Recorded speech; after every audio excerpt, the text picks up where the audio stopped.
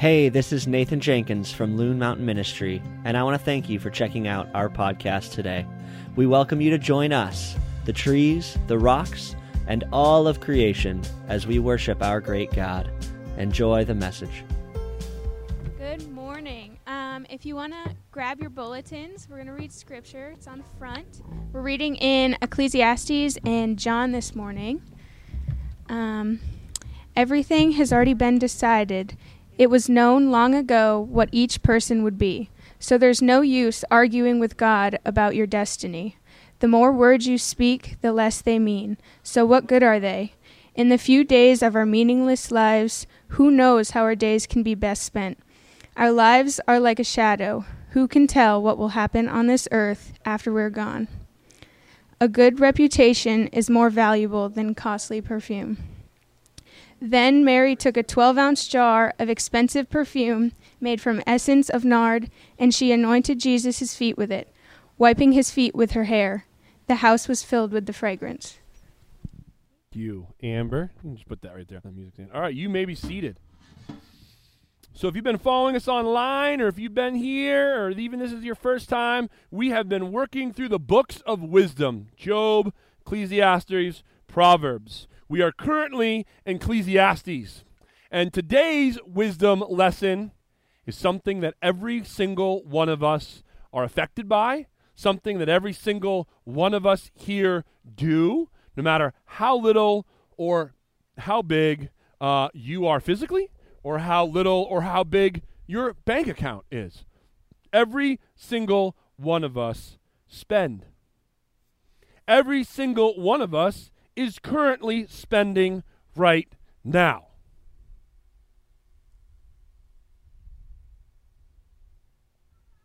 We all just spent 10 seconds. Every single one of us just spent 10 seconds. All right? We're all spending all the time. And what's interesting about the word spend is that it really is essentially core to how the world sees us. So how are you, if I was to ask your friend or your neighbor or your coworker about you, what are some of the things they would say? Right? If you were friends with Marcus, you'd be like, oh, well, he's a chaplain of a ski resort. Boy, man, he is a foodie. Wow, he is always talking about wings, and he's talking about, Mexican food, and, I'm talking about cookies, right? I'm a foodie.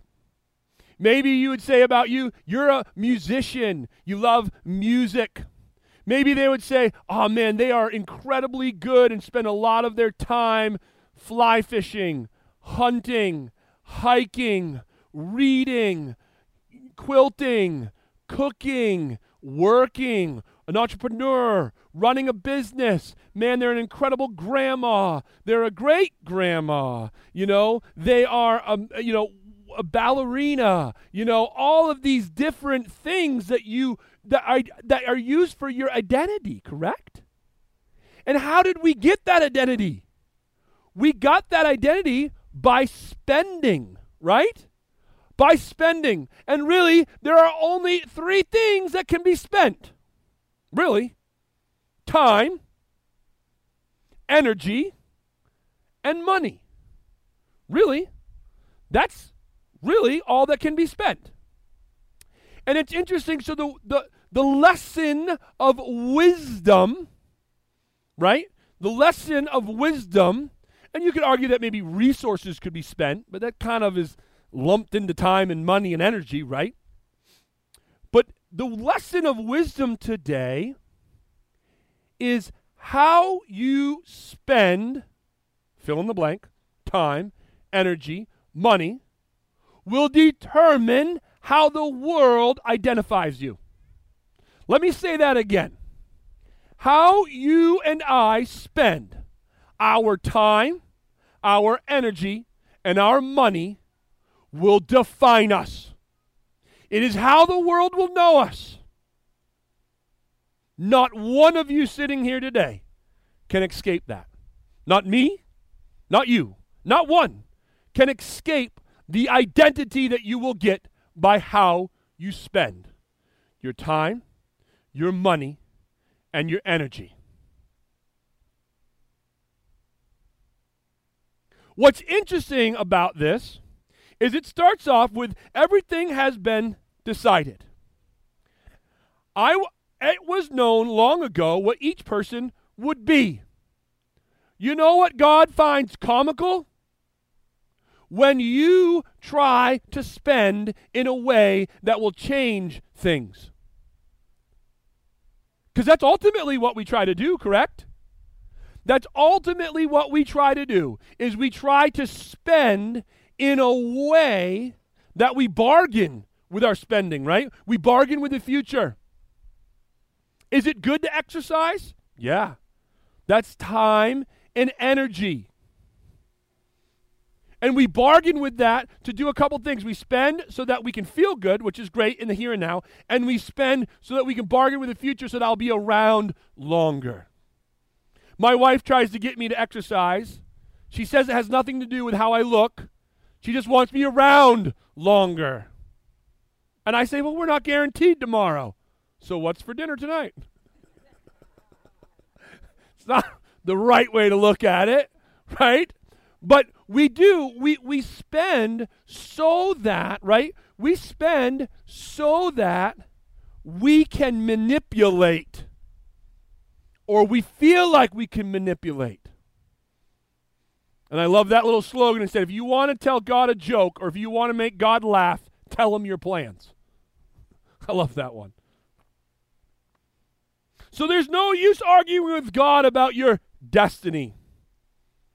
Now, one of the things that's incredible where we live here is we have the ability to go and work and change your direction by how you spend your time and energy. It's pretty incredible here. It's pretty incredible. But what happens is, because we're good old Americans and we feel that we can pull ourselves up by our bootstraps, which in a micro element is true, we believe we can do that in a macro element, which is a lie. Let me say that again. Because we're Americans and we can work hard to make the money, to get this, to secure the home, right? To secure the future, we feel like we can secure the future, which we all know intrinsically is not true. Is not true. And we've been learning that in the book of wisdom. Then, verse 11 points right at your friend Marcus. The more words you speak, the less they mean. So I will work at trying to keep this sermon short. I have found that if you cannot make your point in 20 to 25 minutes here, you lost it. You've lost the point you're trying to make. Apparently, God agrees. In the few days of our meaningless lives, that's one of the words that we see over 30 times in this book, meaningless lives. Listen to this. Who knows how our days can be spent? There's that word, spent. And as I was reading this, and this is a shout out to my mother. My mother required us to learn Scripture. My mom really didn't bother her what I did in school. Not even kidding you. When I got to college, got my first C, I said, Mom, I got C's. My mom was the one who replied, hey, C's get degrees. I know not a lot of moms do that. My mom did. My mom's a nurse. She said, do you think anybody from a hospital bed has looked up at me and said, what'd you get on your final exam? She said, no one's ever asked me that. They just said, can you help me? And my mom, school didn't really bother her. I'll tell you what, she really had no interest in sports. I loved sports, and I wanted to spend a lot of time and a lot of money on sports. My mother was the one that said, basketball shoes are $80? That dates me a little bit, because basketball shoes aren't $80 anymore. What's a pair of basketball sneakers now? Is it $200? To what? You can spend $300. You can probably spend up to $300 on a pair of Air Jordans. You can spend a lot more than that. Okay, I'm really old. All right, $80 was a good pair of sneakers when I was, right? But now my kids are ski racers. You can't buy one boot for $300. You can't even buy a ski racing buckle for $300, you know? And so I wanted to spend a lot of time and energy on sports. Again, my mother was like, I don't really care.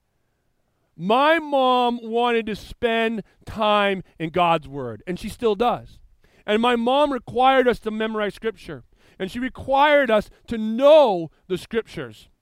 And you know what's incredible? Is now I'm 39, and I'm reading through the book of Ecclesiastes. I'm on my couch on Tuesday morning, because that's normally when I start looking through my Scripture again for this next week. And I read this, and I read this. Who knows how our days can be spent? Our lives are like shadows. Who can tell what happens on this earth after we're gone? And I keep reading into chapter 7, verse 1. It says, a good reputation is more valuable than costly perfume. And you know where my brain goes? My brain goes to John chapter 12, verse 3. That's where my brain immediately went. My brain immediately went to Mary spilling a bottle of perfume over Jesus' feet, an entire bottle, and then wiping it up with her hair. And I'm going to give credit first to the Holy Spirit, because he wrote this word. He breathed it through the men that wrote it. And then I'm going to give credit to my mom, who taught me to love this word and to read this word. So that way, when I'm reading in the book of Ecclesiastes, a story in John comes right to my mind. Do you know how that is how this book was written? Even great psychologists, great historians, great literary professors will tell you that the Bible, unlike any other book in history, is written in a way that it is all woven together. If you ever get a chance, YouTube Dr. Jordan Peterson breaking down how the Bible is connected. He has this insane graph. It's absolutely mind-blowing. And you too can read the Bible this way. The Bible says that it is alive and it's active and it's sharper than any two-edged sword. And when empowered by the Holy Spirit in your life, you can read the Scripture, it comes to life. Now, I'd be lying if I told you that there's many a Tuesday mornings when I read God's Word, I'm like, I have got nothing. That was lame. But you know what consistency and faithfulness does? Hey, guys that are married for 65 years, what does faithfulness and consistency do? It's incredible. It creates a legacy. Your family, your town, people at this church service will know about you long after you're gone because you are faithful to Jesus by the power of the Holy Spirit, and you are faithful to one another. And it created a legacy that long outlives you guys, and you've lived a long time. Praise God, exactly right. And when you are faithful and consistent, I was sure there's many a nights where you felt like there was nothing, right? And you probably felt like this is kind of lame. They're both agreeing, they're both giggling, right? And the same is true with God's Word. It's a living and breathing organism that you will not really be able to understand without the power of the Holy Spirit within you. So here I am reading Ecclesiastes. It brings me to the book of John, and it talks to you and me about how we spend. And this is the lesson today in the book of wisdom. That you and I, followers of Jesus Christ by the power of the Holy Spirit, must spend our time, must spend our energy, and must spend our money in such a way that makes Jesus great, that makes the Messiah honorable, glorious. Now, he is all those things no matter what we spend on him. But we must spend on him so that we can fill the room, that we can fill our lives with a fragrance that makes people go, whoa, they really do believe Jesus is awesome. They don't just sing about it. They don't just say it. They live it. And how do we know? By how we Let's take a look at Mary. Mary took a 12-ounce jar of expensive perfume made from the essence of nard. If you read a couple verses down, one of the disciples, Judas Iscariot, said, Jesus, why in the world would you let this woman waste that perfume? It's worth a year's wage, he said. It's worth a year's wage. I'm going to take a stab at it. If I took the average year wage just sitting here right now, it's got to be around $100,000. $80,000 to $100,000. You might look at me like, nah, no, I'm going to tell you, I might be off by a little bit. Maybe it's 70, maybe it's 120, but it's right around there. No one likes talking numbers. You guys are all awkward right now. You're all like, you live in America! The combined average household income, it just is mind-boggling. So if this was written today in this area right now with all of us, this is about an $80,000 bottle of perfume. That is crazy. And then I said, I'm a dude. No way a bottle of perfume is worth 80 grand. Wrong-o. Boy, was I wrong. In 2006, a bottle of Clyde Christian's One Something Majesty. I love how it says Majesty in there. I forget what it says before Majesty. Something. Clive Christian's number one something Majesty. Right? Get a load of this. Is worth $3,000 an ounce, and the bottle sold for $1.2 million. Ho-ho! And you know what's even crazier? In America, if you took the average household income across the entire United States, a $1.2 million is actually probably right darn close if you included everybody.